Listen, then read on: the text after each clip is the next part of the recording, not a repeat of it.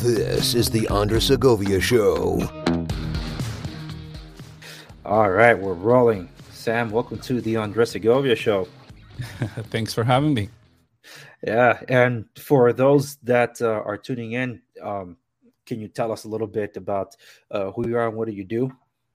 Okay, so Sam, I go by Sam Tavs on social media, and from California originally, which is where we met way back then, and left the United States in 2013 and began a journey of traveling, and now we call Taiwan our home.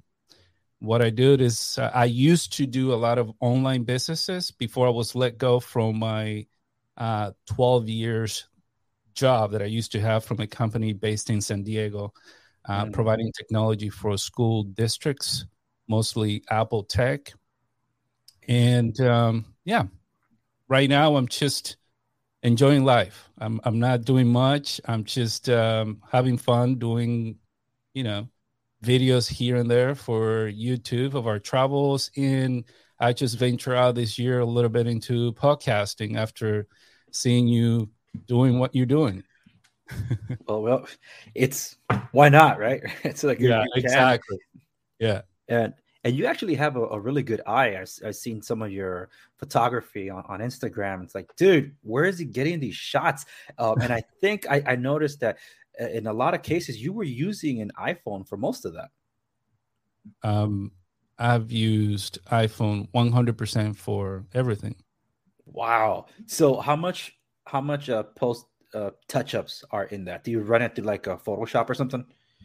I use Lightroom for iPhone, and I do like to have a specific aesthetic, I guess.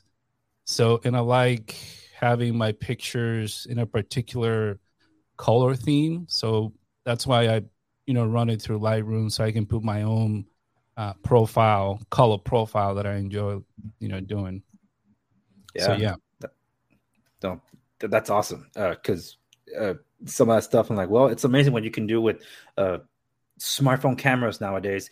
That's why I'm like, dude, if you got a smartphone camera and you have the willingness to just talk into a camera, you can do podcasting or vlogging and things like that. That's actually the encouragement I got from a fellow content creator named Mr. Mobile. He used to be over on Pocket Now. For those that want to know his real name, his name is Michael Fisher. And we used to communicate back in the day in Twitter when it wasn't a mess.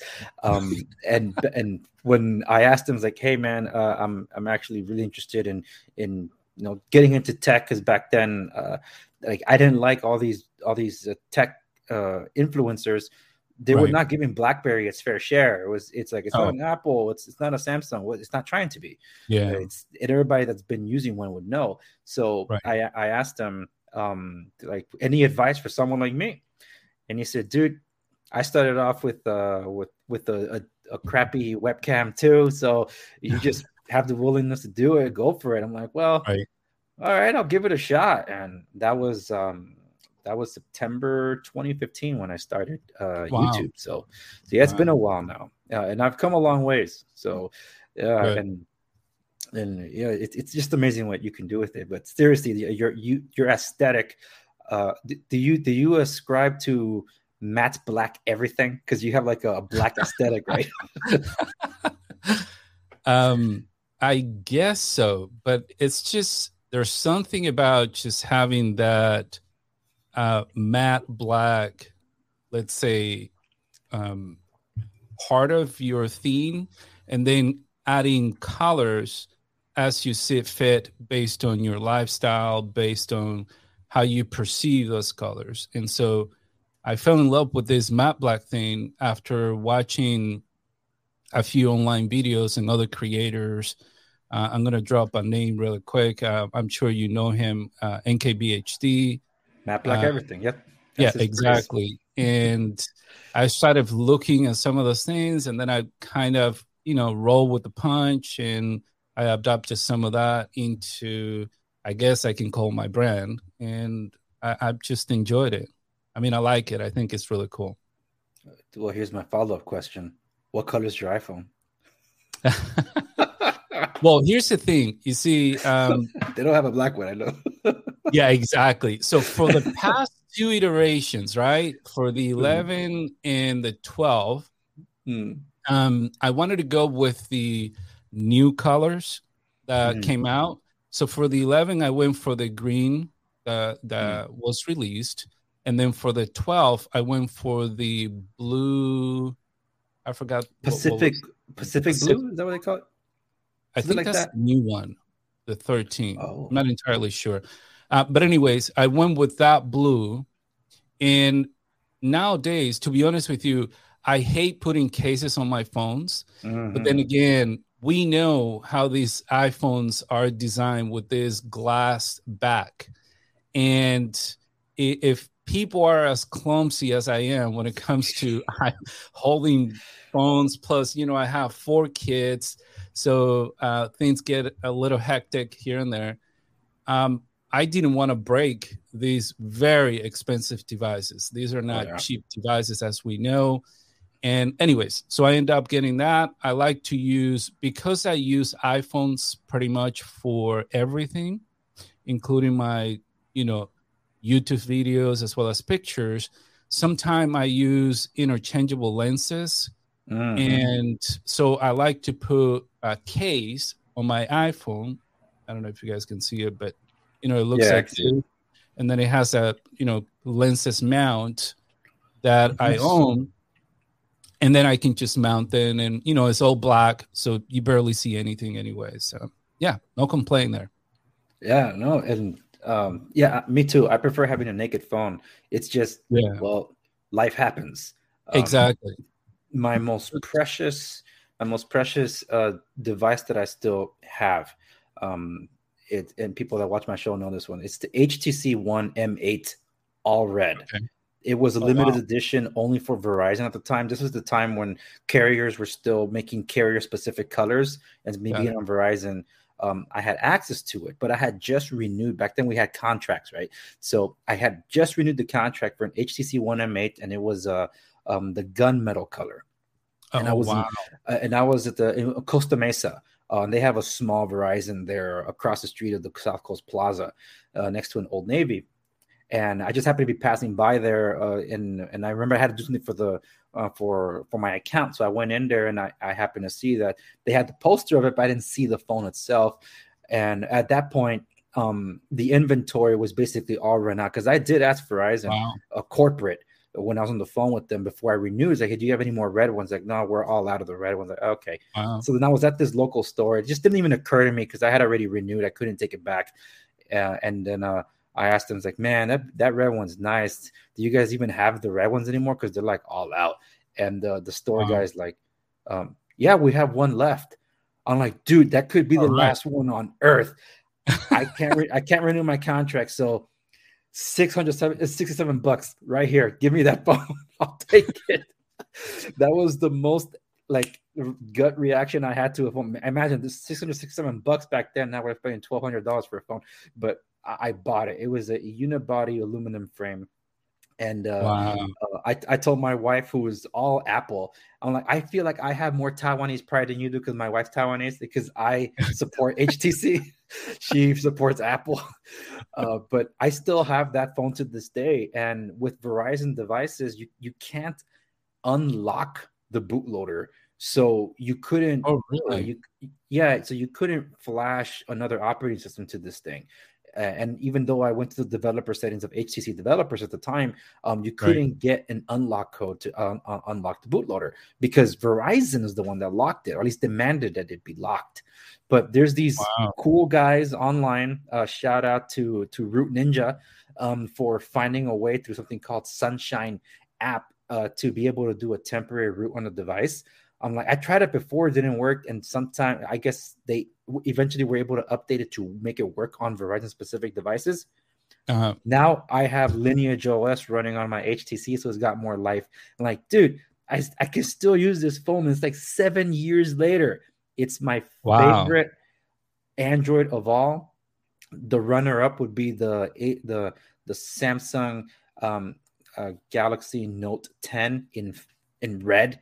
So like, wow. dude, I don't know what it is with me in red because I was just going to tell you. Colors. But the thing is, when you see a red phone, because we're so conditioned to a black phone, that eventually remember when Apple announced iPhone 4 available in white, like, oh my gosh, let's get the white one.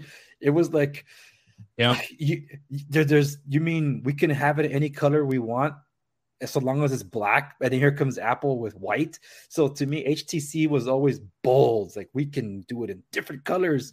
But that was a long time ago. Well, the red one from iPhone, the code red one, it's popular as well. It's not that everyone just want the black one. I just think that we have been conditioned, to think that way. And just to touch on something that you spoke about briefly about your wife, that's one thing that we have in common as well, right? Our wives are Taiwanese.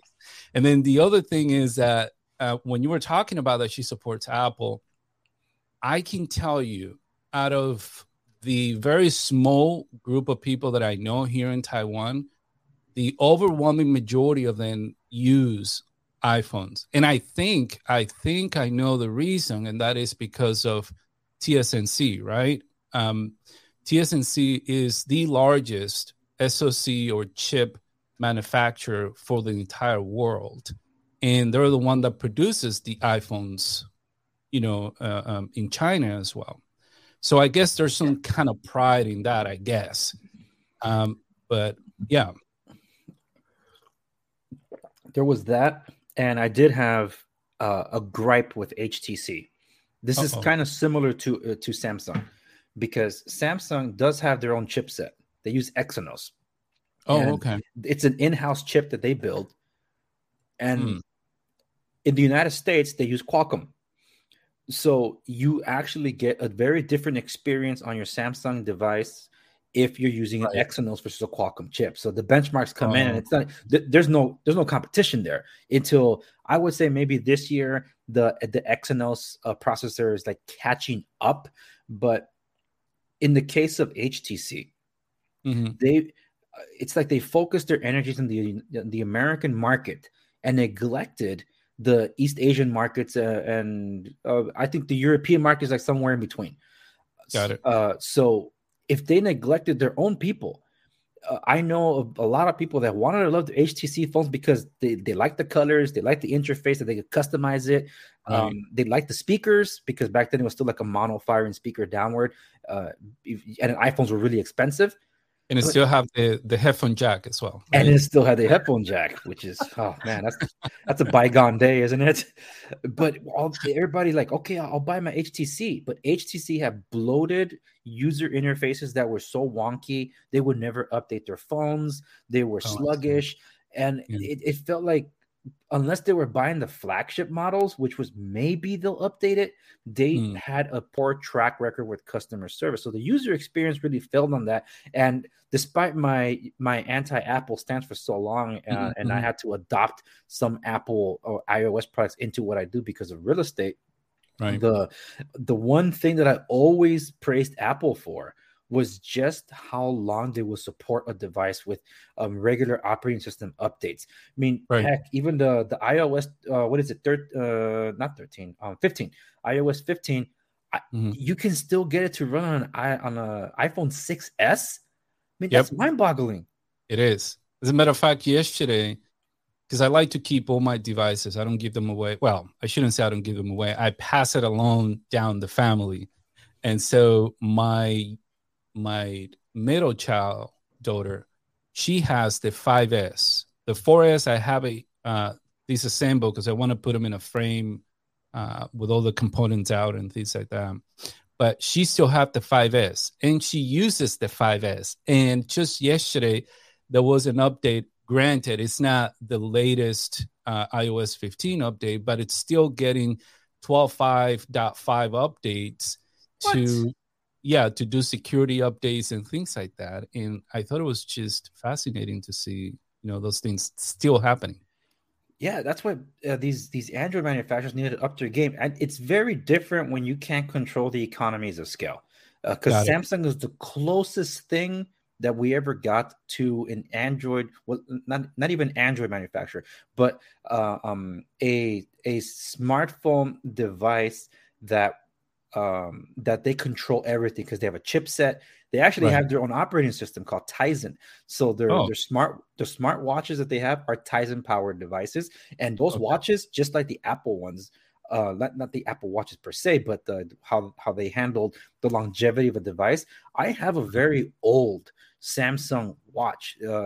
One of them is the Samsung Gear S2 Classic, and it still looks beautiful, and the operating system is beautiful and modern. They launched Tizen powered smartphones to the India market, if I'm not mistaken, and other developing countries. It was several years ago. I don't want to pin it. It might have been like, I want to say at least maybe 5-6 years ago. Samsung had, and for those of you watching that might want to correct my history, can correct it. I'm just spitballing here. Samsung held a developers conference near Cupertino, and it scared the bejesus out of Google because Samsung was the largest manufacturer distributor of Android. Right. But here was Samsung hosting their own developer conference, because a lot of people complain about Samsung, say, why do I have duplicate apps? I have the Google apps and then there's Samsung apps, because Samsung has their own apps. They had their own social media thing, kind of like a iMessage thing. I forget what they called the Samsung one specific, because they had a sunset it, but they had a Samsung specific chat app, a social media thing. They had the Tizen OS, and they wanted developers to come to build for Tizen. So Google's like, oh my goodness, we're going to lose like 70% of our distribution channel here if Samsung goes some separate way. So Google did meet with Samsung in private to keep Samsung to distribute Android. So the Tizen smartphone experiment never came to the United States. I think it went the way of the dinosaur in a way, or Samsung put it in the back burner for now.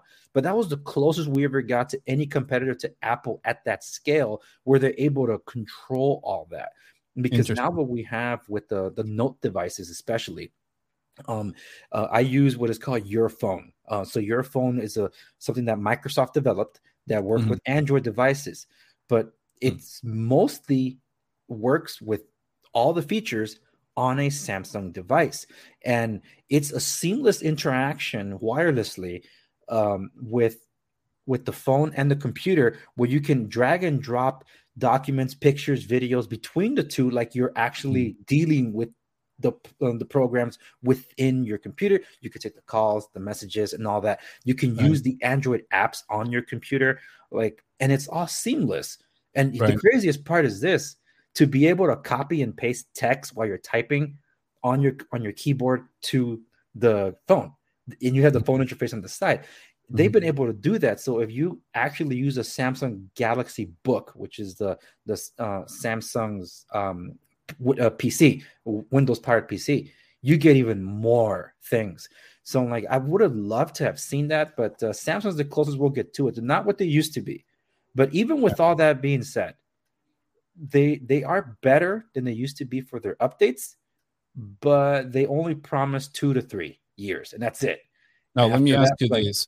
So is that the same with Google directly, meaning Google still provides updates to older devices, or they don't do that? Well, Android itself is open source software.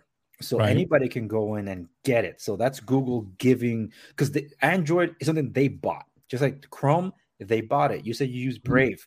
Anybody could build off it. So the actual foundation of the software gets updates. So eventually there'll be Android or whatever, 10, 11, 12, 13, and all that. I think we're in. So it is up to the manufacturer then to follow up on that and provide those updates, is what you're saying. They'll take that and use the basis for it. And because they all build on top of it, they take care of everything else. Security updates are very key because they got to come through those channels.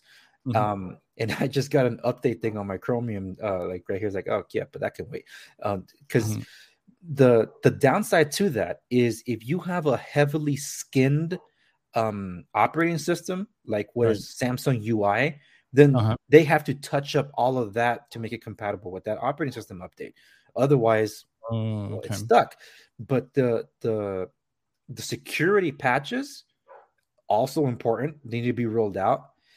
The issue still is that some of those things are still run through the carrier. So if there's carrier specific devices, they have to run through the carrier. And if you're on Verizon or AT&T, you might be SOL. Right. That's why I buy my phones unlocked directly from the manufacturer. Yeah, likewise. Like Apple. Yeah, likewise. I do the same thing. I mean, I think there's a various factor into what you just described. Number one, I think it is a huge incentive for carriers to not provide follow-up updates because eventually they want to make more money from the newer hardwares. So in a way, they're kind of forcing you to jump onto the new devices wagon. And then the other thing might be the effort into supporting those older devices, into, utilizing their own resources and not wanting to continue to support and invest in that instead of just focusing on the new thing. But the reason why I asked you about Google specifically was, I'm not a big fan of monopoly, overall controlling everything. But when it comes to, for instance, Apple and now Google, and I think you touched on this earlier, that Samsung is also doing the same thing in terms of creating their own SoCs in-house. I think it just gives them the ability to fine-tune whatever it is that they want to offer us as consumer in a much better environment. Whereas before, where you have to support 10,000 different manufacturers, things can get a little more, I don't know, chaotic, I guess, because back in the day when I was working for this company, I remember deploying Microsoft technology. I think I still have my Microsoft engineering certifications and all those things. And I remember when, it was Dell, HP, manufacturers, then came Lenovo's, then there was a few other aftermarket manufacturers coming in, and you had to support all these variations of hardwares that are thrown into this ecosystem. And then you have this plethora of software deployments that you need to put together, and it was just quite cumbersome. Whereas with Apple, when it came to deploying software updates, patches, and things like that, it was more feasible because they control, the operating system, the hardware. So the entire experience, it's, I guess, more easy and feasible for an everyday average person. For us that are more tech savvy or geeks, we don't care. We're in for, that thrill of, oh, new thing, let me just work on this, troubleshoot it, see if it worked. Oh, it fell. Oh, man, let me just go complain on this group forum or whatever, and then see if I can come up with solution and then post it there. And so that is what Apple has done really, really good. So much so that if you are a part of that Apple ecosystem, things are just seamless. They just work. And if it doesn't work, you rarely, have to go too deep into the rabbit hole in terms of finding solutions, is what I'm trying to say. But I'm glad that Google is following on the same footsteps, as well as, Samsung, I think, because in the end, it'll give them more control of the products that they're putting out there, and thus competing at a better stage with, in this particular case, Apple. Well, yes, there's a lot of good that comes of it, and the fact that it's open source software, I think, is what always, for those of us that like tinkering with things, as you mentioned, we get the ability to, like, well, if we don't like it, we can still do our own thing. Right. I recently published, in fact, the week we're recording this, I published on my channel my daily tech for 2021, because this was the year that I've never had to replace as many devices as I did for this year. I tell people, the biggest insult I got this year was someone that called me an Apple fanboy. I'm like, you're new around here because I am not anything near an Apple fanboy. That argument from my side is starting to fall flatter now because of how much more Apple products I have since I was insulted. Because when I was shopping around for computers, that very thing that you mentioned, and I was really invested in the Microsoft Surface lineup. Right. Terrible experience with the Duo and the exchange process. That one is another rant coming for another day because it's not over yet. But when it came to computers, I relied upon the Microsoft Surface Pro lineup, and I used that for years until I had to upgrade something a lot more robust to a laptop. I ended up getting the laptop 3, which I ended up passing on to my father in the company because I'm like, you need this more than I do. And then I needed to see like, okay, I need a mobile, I need a computer that can help me process, like content create on the go, that can do it right. And because I'm still rocking an Apple Watch, this is the Series 4. This was the first watch that I actually kept on. And I didn't care for iPhone. I didn't like. I always wanted an iPod growing up, but like I didn't care for an iPhone. It's like, well, think about it. It's all is an iPod with the cellular antenna in it, but it just didn't. It didn't click on me. It's like, no, an iPod. Well, when I was watching the presentation for this, like I had to play in the background because I didn't care. So when they announced the Apple Watch Series 4, I'm like, more of the same. Until they said EKG, I'm like, I'm sorry, what? Because for me, in my health journey, that was something key to me because I had heart rate monitors. I had wrist optical heart sensors they're not accurate, but if you're using something to track the inaccuracies, the differences are still adding up to progress. But the more important ones were the heart rate straps. So then I watched with interest when Apple made that announcement. So when reviewers that I trusted got their hands on it that do fitness, and they're testing the watch while using heart rate straps on another iPhone and comparing the results, it was mind-boggling. Interesting. That's why I ended up getting it, because I wanted to like streamline what I use. I don't want to have to, I can't do my workout right now because I forgot my stuff at home or I'm leaving work. So no, if I'm in a pinch, boom, I get to use this if I'm ready to go. I don't have an excuse. And the watch is, and those that know me and follow my channel know that I have to have a wearable. So coming from a Pebble, and I still use my Samsung watches because they work with iOS too, but I have connected to my other Android. I carry 2 phones all the time. But this is the main one. I'm like, I think I'm going to give this a shot. I gave it a shot. I never looked back. I got hooked on the watch, but in order to use it, I needed an iPhone. And I got the red XR. It's not the proper name, but I'm saying XR. So I actually think that XR, by the way, was the last great red version they had, because the red after that were like, these are not red. It's weird. Yeah, it's a weird red. Yeah. And I wasn't a really big fan of the phone, but ironically, the interface when they got rid of the home button, it operated a lot like the BlackBerry Playbook, which was a tablet they had, and then the latest BlackBerry operating system called BlackBerry 10, which was all gesture based. So when iPhone got rid of the home button, it was like, dude, this feels like a BlackBerry. Like, what the? They got rid of Touch ID and went into Face ID.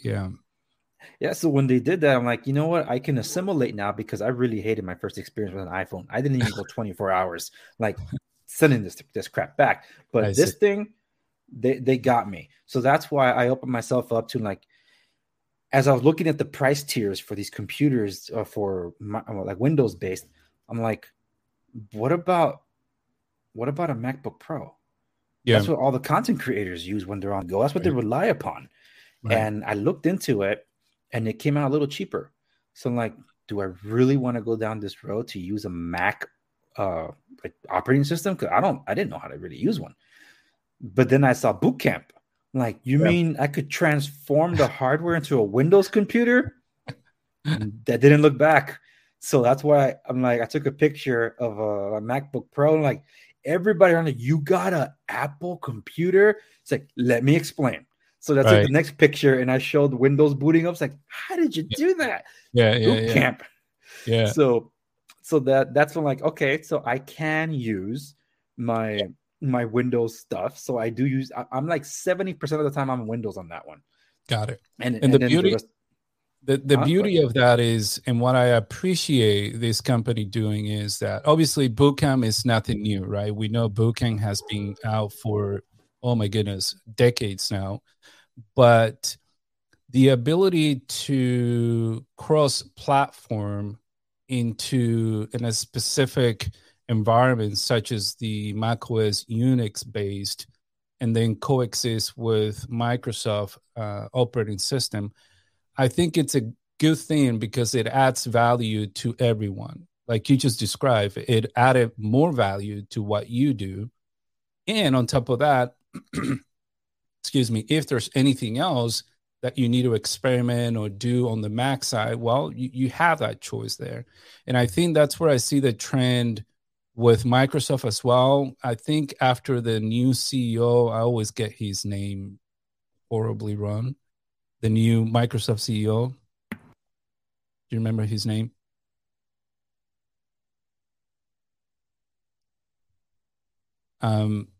So anyways, I have seen the trend where he's integrating all this Microsoft technology into being more cohesive with whether it's Android or Apple. And that has propelled Microsoft and put Microsoft in a different level where more people are adopting a lot more Microsoft technology into the Apple ecosystem and vice versa. I mean, just the fact that Apple announced this year that they will be supporting iMessages for Android devices was a huge thing for a lot of people, especially those with Android devices.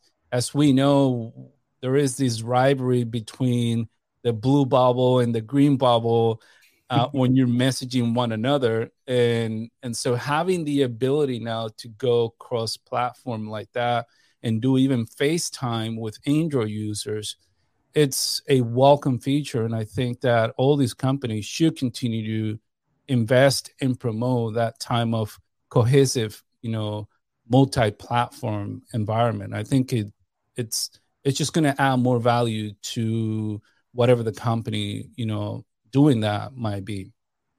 Yeah, it definitely opens them up to a wider consumer base, either side. So there's definitely pluses to that because I did hate a walled garden because I carry I'm using the iPhone 12, and for those that seen my daily tech video, it wasn't intentional that I went everything white and silver this year because even my Note 20 is the same thing, and it just everything. It matches your heft, so it's cool. Yes. That was. And here's the thing: these are the Surface headphones, the first generation. They work great with my Windows-based computer. They were not playing nice though with the MacBook Pro. I'm like, well, it's just Bluetooth. Sure. Why is it so choppy? Like it would drop, it would be staticky, and then it would just drop audio like every 15 seconds. I'm like, well, this is terrible. I can't edit like this. So I bit the bullet because I was already shopping around for headphones. I'm like, I didn't see this coming, but I should have. I ended up getting just a few days ago the AirPods Max. So that was, I haven't announced that one yet. So if anybody's seen it there, I'm announcing it now. And I made the mistake in getting them in space gray because in the picture they look black. Not a mistake. Come on, that's not a mistake. It looks great. I thought it didn't look great when I put it down on my silver Mac. I'm like, it just doesn't flow. So I went to go exchange for the silver one. I'm like, oh, that is nicer. So you wanted to match. Yeah. It felt really out of place. And I don't care because I have black headphones, but it just it didn't mesh well. And it's like, okay, I have two stations anyway. One's on the go, and I'm like, okay, now something to really do my content creation with, and I was so like I can focus in on my audio editing, especially the video part. It's visual, but the audio experience, if there's any lag in it, that's where it really sucks, because you could clip the video like, oh, I got the clip. Yeah, but because you're using Bluetooth headphones, your audio was off by just that much, and now the rest of the video looks out of sync. Yeah, if there's one advice that we should give, your viewers and the people listening, is that if you are creating content, make sure not to think that your Bluetooth headphones, whether if it's your regular AirPods or your AirPods Pro, or even any Bluetooth-based headphones, are going to be the best for you to edit. Now, I understand if you are in a rush and it's a small edit, I can, see how that might work. But from my own personal experience, it is such a bad way to edit, because your mouth will be moving at a different speed than your audio, and it's just going to be hilarious, unless you're going for that as a, maybe you're doing comic or what. But a wired headphone for editing is a must. So. Yeah, that's why my Audio Technicas are my go-to. I've used that. Man, those are old, but they're my go-to. They're studio headphones. Like, I can't replace them at all. I only use it when like I only used any Bluetooth stuff just when I'm hearing the playback and I'm just like wandering about doing other things, and I could hear it like, okay, I need to make some changes there. And look at the timestamps, and it's sometimes like give or take a few, because of course I'm using Bluetooth, so then I would do those edits. But I do not rely on Bluetooth. The experience is a bit different with the Air Max pods, the AirPods Max, that is, because of, I don't know how the heck they really sync those things up. But those things are hardcore. I decided not to use the AirPods Max for edit, and instead I went with this type of headphones. And there's a reason for that as well. I'm not a big fan of the AirPods Max, even though I love Apple Tech and everything Apple Tech. Some of the reason, obviously, was the number one thing. I thought the price isn't reasonable. I mean, just like pretty much everything Apple. But I think on the AirPods Max, I think they went above and beyond. And I understand there are solid aluminum. And I mean, right now I do use it to watch when I enjoy some Apple TV Plus, series or what have you, just because of the spatial audio feature, the emulation of surround that they have, incorporated from Dolby, I think it is.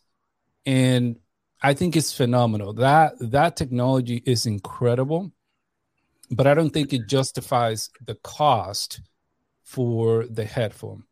Now, the biggest pet peeve that I have with the AirPods Max is the case.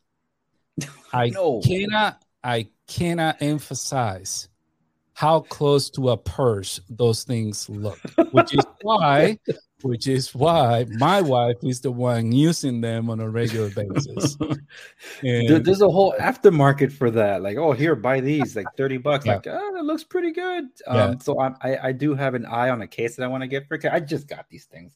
You know what? Maybe I could reach it. Let me see over here. Yeah, like right next to me. Yeah, I would say that's the only thing. Obviously, people have different preferences.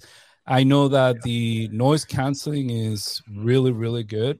They're having, a lot of raving reviews about it. Yeah. So this is the purse he's talking about. Yeah. There it is. Yeah. But and the other thing is at the bottom of it, that's the only way to put the headphones into sleep mode, right? There is no on and off button for those headphones. So oftentimes you need to be cautious, because if you leave it laying on your desk or, anything like that, let's say like the Sony XM's 4, the most recent one, MX or XMs, I forgot which model they are. Those will auto turned off eventually after, let's say, a minute or two or what have you, to preserve the battery. And I think that's something that Apple thought of, but they didn't execute on this particular AirPods Max, because the fact that they have to be seated in this case in order to put them to sleep is an extra step that not everyone is going to do, let alone that the case doesn't protect the headphone itself from tapping on the corners to each other, and thus, possibly in the future creating small scratches and dents. Even though it's solid aluminum, these things are heavy. They feel very, very solid. I just think that the protection should have been, better than what it is. Now, the one thing that I tried a while back with those when I was editing a short clip was buying the extra overpriced audio cable from Apple and just using that hardwired on my Mac via the headphone. And it did, work better than using the Bluetooth. Well, is that like a USB Type C to Lightning? Correct. Is that it? Because okay, yeah, no, that's. I'm sure there's some aftermarket ones that are much cheaper. Oh, for sure, no question about it. But you know how they do things. Sometimes they tie it so well with that particular device that oftentimes you get different experience or glitches here and there. That if something were to happen to the device itself, that they're going to blame that particular aftermarket, cable as opposed to their device itself. But anyways, most companies do that regardless. Yeah, but that's also why Apple is just so reluctant to give up the Lightning port on iPhones. I'm like, dude, you went USB Type C on everything but this one. Oh, Lord. Don't get me started with that, man. It's crazy. Absolutely bananas to see that every other device iteration, whether if it's the iPad Pro now, as well as the MacBooks lineup, and let's see what else. Even the new Apple Watch Series 6, the cable, the fast charging cable that they have is USB-C. And so it just tells you how tightly they have, this lightning control over it, instead of just embracing what everyone else have done for many years now. And that is adopting USB-C. I mean, there's just no way around that. And I think there has been some lawsuits in Europe for Apple standardizing all their devices to use USB-C. I remember that. Lightning. Yeah. Yeah, that might affect it, but Apple, I think the response from Apple was like, okay, yeah, we're gonna just ditch all the ports. Like what? Yeah, so exactly. It's either one extreme or the other. Lightning port or nothing. Like, my goodness! Yeah. And I can see that happening in the next, 2 more iterations where they try to just go MagSafe 100%.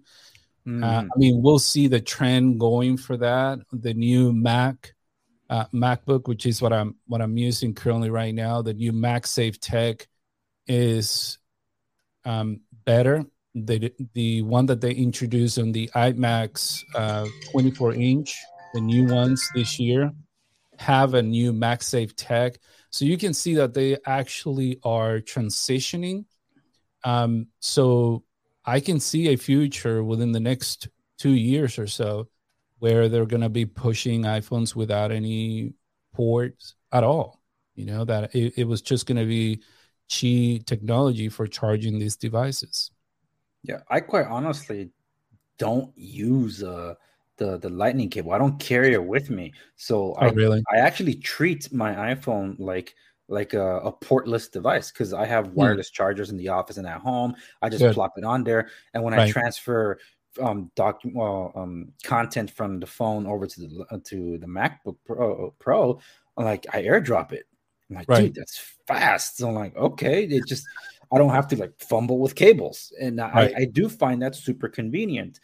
AirDrop is a tech that I think has been underrated for a long time, and people that are new to Apple ecosystem, the moment they either see someone else doing it or they do it themselves and see how feasible it is to just AirDrop practically anything from your mobile device to a Mac and vice versa, it's just mind-blowing, in my opinion. Yeah, that's why Samsung and Google are trying their own thing at that. It's called, it was first called Android Beam, I think. They're bringing it back. Samsung is doing their own thing. They call it Quick Share. Right now, it only works with Samsung Android devices that it literally mimics AirDrop.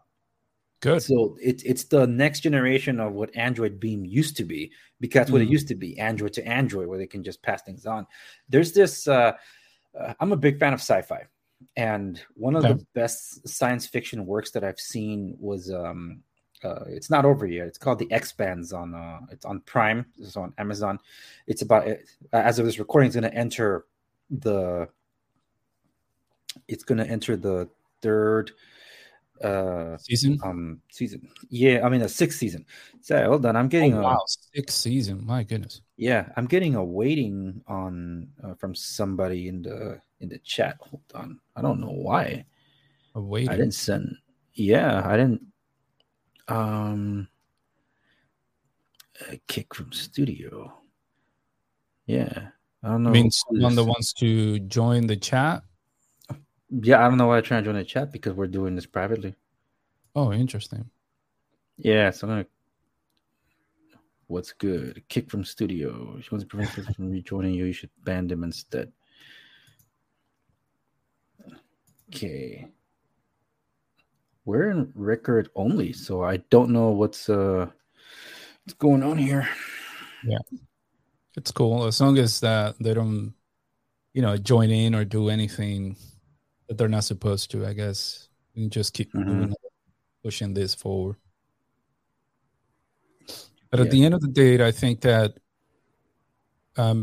it is what works best for each of us or each individual. If you are in the Android ecosystem, and this used to be the battles that we used to have constantly.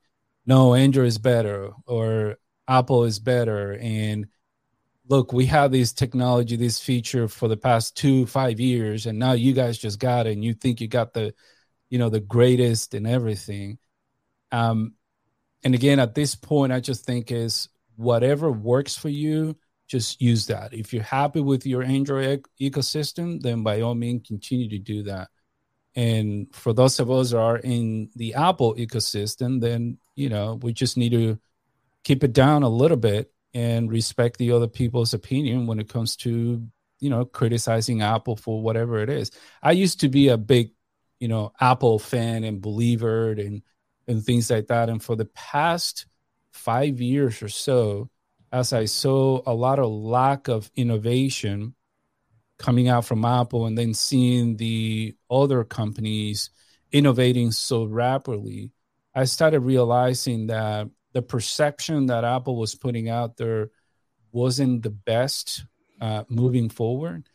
And so I began to question some of those things and began a little more on the middle road, as opposed to just taking one side over the other, as well as even with Microsoft as well. And right now I'm just, it's whatever makes you happy. Sometimes I have conversation with my family members, and some of them will be, I'm just happy with my Samsung Galaxy. I think it's on the 20 or 21 series or something like that. It's 21, the S21. Okay. And, the camera is better and this and that, because we always default to the camera conversation. And obviously there's a reason for that. We use the camera probably the most on these devices, especially with social media. And again, if you're happy with that, Are you very well versed into the videography and photography environment as to understand how many pixels you will need to, or to record a 4K or 8K video that I know some of those Samsung devices are capable of, and what are you going to do with that in the first place? It's good to have, but at the end of the day, whether you post it on any of the social media or even YouTube, everything gets compressed. Yeah. So regardless of having a camera that has 48 megapixels and you're recording 8K footage, it's cool. So, be happy. If that's what you want, then great. Again, I have used iPhones recording all the way back from 6X Plus, I think it was. That's when I started making videos for YouTube and things like that. And I was, fine with it. I have no issue whatsoever. And now, obviously, the iPhones, starting from the 11, then the 12, and now the 13. The 13, I'm reserving, a lot of criticisms from Apple on the 13. But I would say from the 11 to the 12, it was a great bumped into the hardware iteration. On the 13, not so much, which is why I skipped it. And I made an entire podcast episode criticizing Apple for the iPhone 13 and the lack of, innovation on that particular one. Because at the end of the day, the overwhelming majority of iPhone users do not care one bit about cinematic mode or, any of these basic things that were introduced on the iPhone 13. And so I didn't see the need for me to move from my 12 Pro Max to the 13 Max. And so we'll see what they come up with next year. Hopefully something that, is better, and maybe I'll jump on that wagon. But for the time being, I'm very happy with the 12 Pro Max, and it's brand new. So yeah, and I have to admit, I really like the hardware of the 12 Pro. I have the 12 Pro, not the Max, because I hate big phones. But I ended up getting a Note 20, which is even bigger than the Pro Max. Like, what the? That is enormous. But I credit to where credit's due. I never complained about the hardware on Apple. I only complain about the operating system all across the board. Okay. When I first got an iPad, I'm like, why are they wasting the real estate space of a giant screen? Why do they have to use and scale up in iOS like layout? Dude, take advantage of the screen. So eventually they brought iPad OS, but even that didn't have everything. You're like, okay, some widgets, but no mouse support and things like that. Yeah. So it was slow getting the ball rolling in that respect. And I still don't like iOS. I think it's cumbersome compared to how I navigate myself on Android. It's just, and being able to transfer data to and from a computer is significantly better on an Android, especially when you can go to the root files and just move things around. So that's something easier for me to do. But there was a train of thought that I had that I got interrupted because and we're recording this, but it's still, it would have, like, if it's a live broadcast, I'm gonna report to StreamYard that incident that just happened just now, where someone that should not have had the link to this stream ended up trying to join the thing. Now, they didn't try anything malicious, but they were communicating right there in the private chat. Like, but how? This is a record only, and I handed you the link. So that interrupted my mind, my train of thought with what I was talking about in terms of the Expanse, which is entering season 6. Reason I bring it up is because of all the science fiction movies, I can think of probably like 2001: A Space Odyssey, and then a Minority Report. Those two movies were revolutionary in their technology, but also kind of predicted a realistic portrayal of future tech, which is outstanding. Particularly the Minority Report thing and pre-crime and all that. But like Identiscan and all that. A TV show, in this case, The Expanse, which was on the Sci-Fi Channel for 3 seasons before it was canceled and picked up by Amazon Studios. That's why it's on Prime now, all of it. There is this really, it takes place like 200 years in the future. We colonize Mars and we have different space stations throughout the asteroid belts. I love the technology that is used in it, because the phones that the characters used, they call it a terminal. They don't call them phones anymore. And I'm like, well, that's pretty much true. And they call it a terminal because it's basically your universal pass. So let's say I'm using this as a prop here. Only the bottom section is like a place where you can hold it with your hand, and the rest of it is like a piece of glass or plastic. So it's all translucent, and it's a screen that you interact with for everything that you do. So if you're going to a room, you're going to unlock it. You're unlocking it with the phone, like NFC. And when you enter a room, there's already like docks and things that you can dock it and then expand the screen to like a holographic thing, or toss it to the TV so you can see it in high def. I'm like, that makes a lot of sense.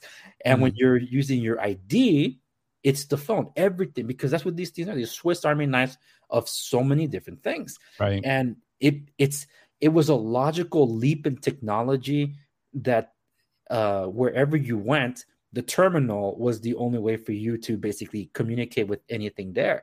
And it made sense because a lot of it's you can do gesture based, you can still type on it, but also recognizing voice patterns and speech recognition for what you're asking when you're asking it, like a very smart voice intelligence system. But get this, but no voice feedback to you.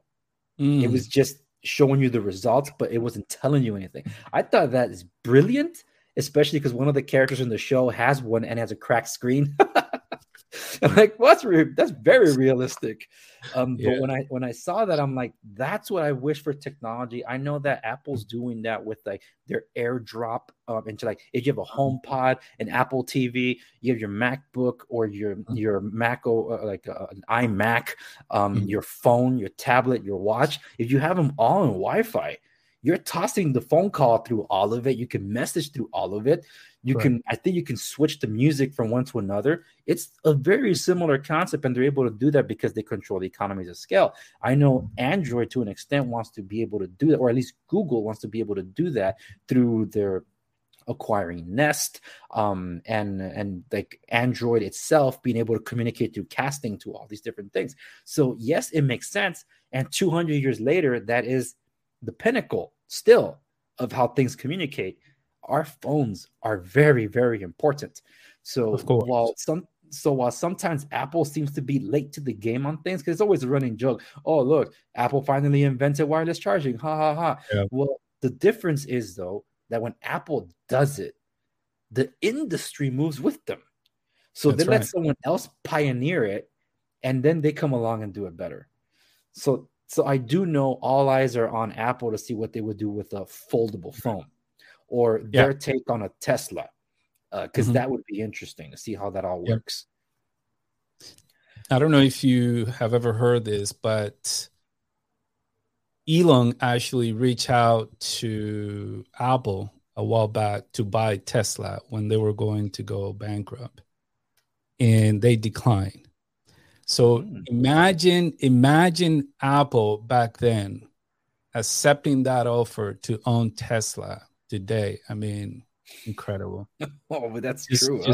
You know, especially with all the. I mean, most people see Tesla as a car manufacturer and things like that, but Tesla technically is a technology and robotics company.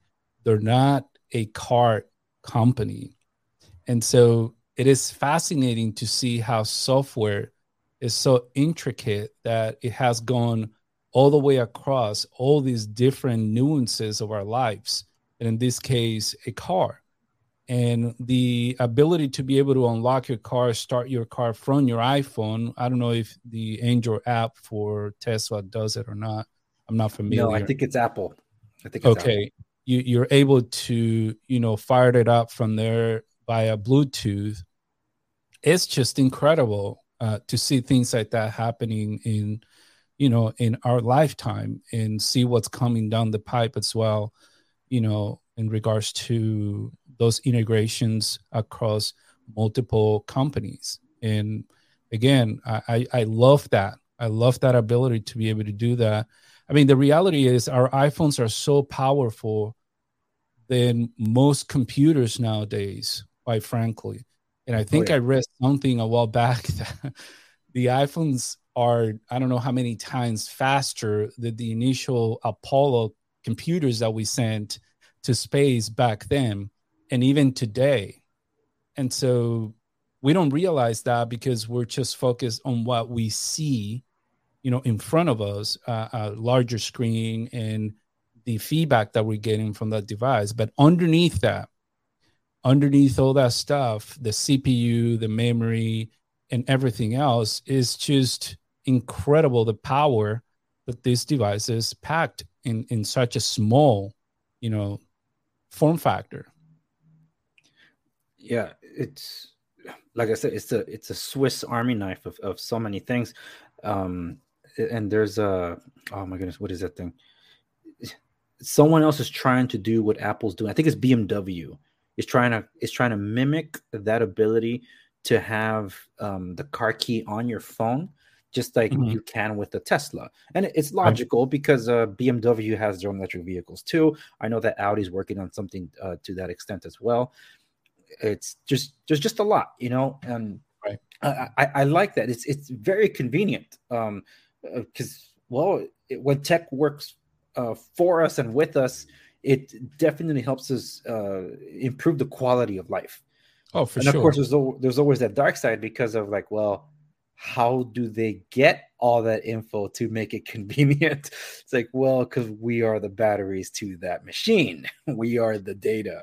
In reality, and I don't know if you want to segue into what you were talking about, big tech or social media and things like that right now. But I'd love to talk about that. We can, you know what? For those of you watching on YouTube, we're going to take on big tech. For those of you that are not watching on YouTube, you'll be able to watch the rest of this interview.